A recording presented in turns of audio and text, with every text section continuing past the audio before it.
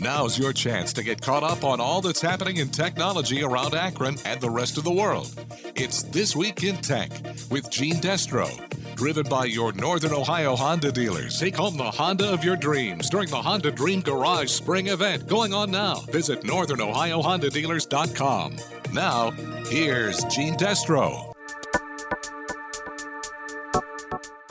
This week, it's all about scammers, schemers, and hackers who try and often succeed in parting you from your money, your peace of mind, and maybe even your identity.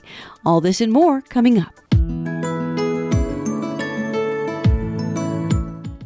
The Coventry Local School District is still recovering from the effects of a computer virus that caused them to have to shut all their operations down and close the schools for one day recently. They say a virus spread like wildfire through their whole system, including not just computers in the office where they process payments and billing, but also into the classroom computers, smart screens, and other devices. Coventry School Superintendent Lisa Blau. We, at this point, have really no idea what lies ahead financially speaking and what we're going to have to put in place to make sure that we have the proper safeguards for the future. What we know right now is that this process to completely clean our network and technology systems across the district is going to be long and painstaking. It is a tedious process, and therefore we will be spending weeks, if not months, to get that accomplished. And while you wouldn't think that a well-known tech expert like Larry Magid from CBS Radio News could possibly be surprised by anything these days, what he heard about that Coventry hack was unusual. I'm sure it's happened before, but I cannot recall a previous incident of school being canceled because of a malicious software attack. Interestingly enough, though, the very day after Magid talked to us about it, I found an article on Ars Technica that notes school districts nationwide are ripe for the picking by enterprising hackers. According to the article, hundreds of thousands of internet-connected Windows systems nationwide, including many used in schools, are still vulnerable to a particular type of Windows Server exploit, despite repeated public warnings over the past couple of years to get them patched. All this following the spread of the WannaCry cryptographic malware a couple of years ago.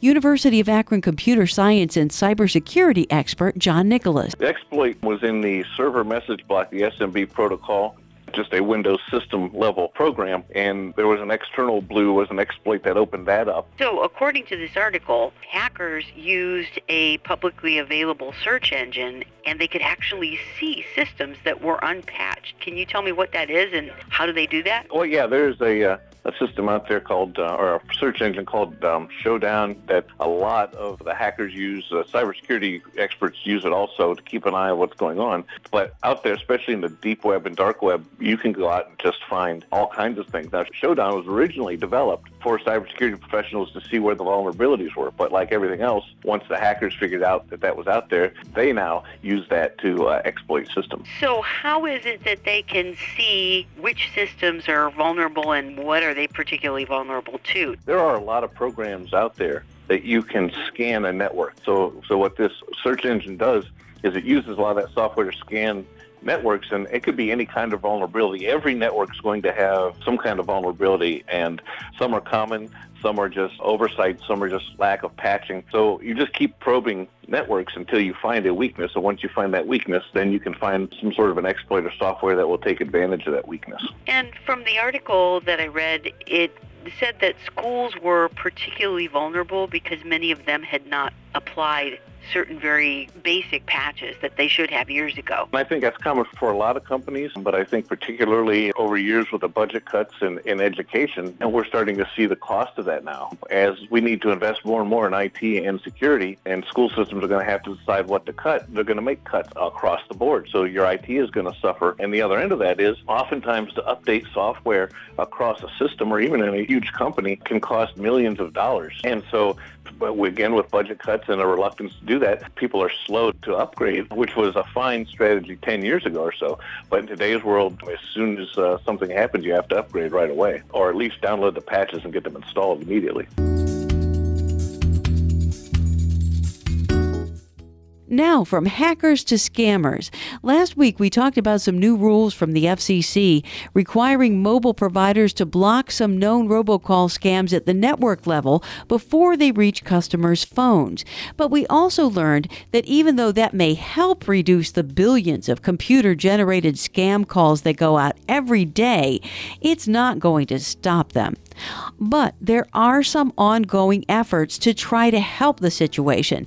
For example, Ohio Attorney General Dave Yost just recently joined with attorneys general from a number of states nationwide, urging the FCC to crack down on robocallers who try to trick you into giving away personal information through calls from spoofed numbers, which look like they're coming from your area code or at least from close by, so that you're more likely to answer. We can't do this at the state level. We need a national solution here for this. And there's actually a protocol that they put out there. You might have heard about it recently. It's called Shake and Slash Stir.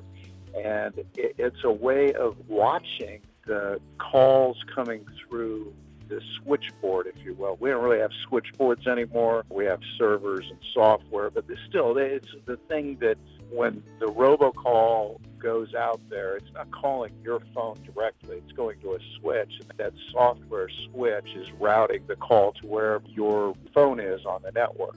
So that's the checkpoint where conceivably we can catch these things. And if we see a caller who is pinging numbers that are on the do not call list, you can actually move to block those callers from accessing the network. That, I think, my colleagues think, is our best opportunity to get this thing to change and to start to turn the tide. But he tells us when it comes to a different kind of scam, there is some help on the way for about a dozen Ohioans who got caught up in an online tech support scam. They had fake messages that would show up on their computer that would say, hey, you've been infected with a virus or whatever, call this number for help.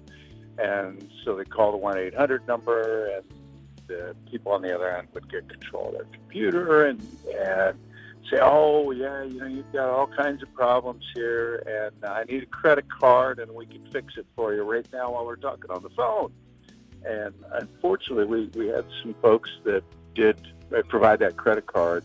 So it was obviously a fraud. There never was any repair. The entire thing was just a scam.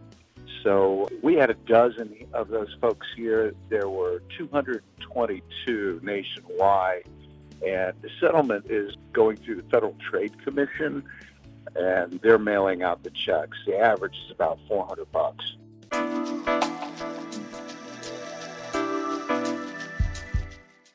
But that's not all. Would you believe that fraudsters are also trying to trick people by sending them faxes, and that one of the people they recently tried to cheat was Summit County prosecutor Sherry Bevan Walsh? And indicated that there was some life insurance policy of $9.2 million, and they actually wanted me to email some type of response, but there was a phone number, so I decided to call the number.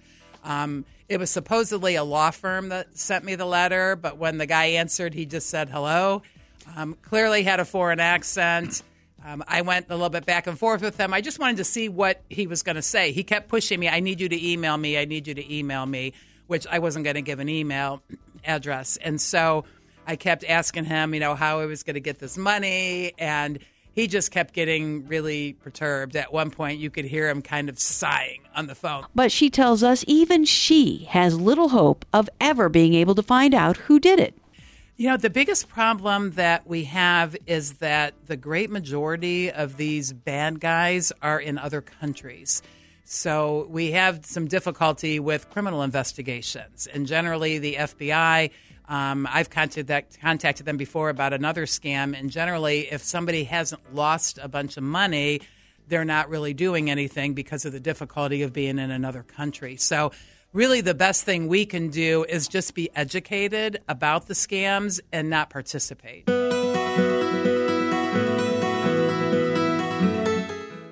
But if you think about it, it probably actually isn't all that weird that Walsh, who heads a big office with a good-sized budget, was targeted. Jeff Colvin from Fortune magazine tells us high-level executives are often singled out these days for scams. It's a highlight in Verizon's latest annual cybersecurity report.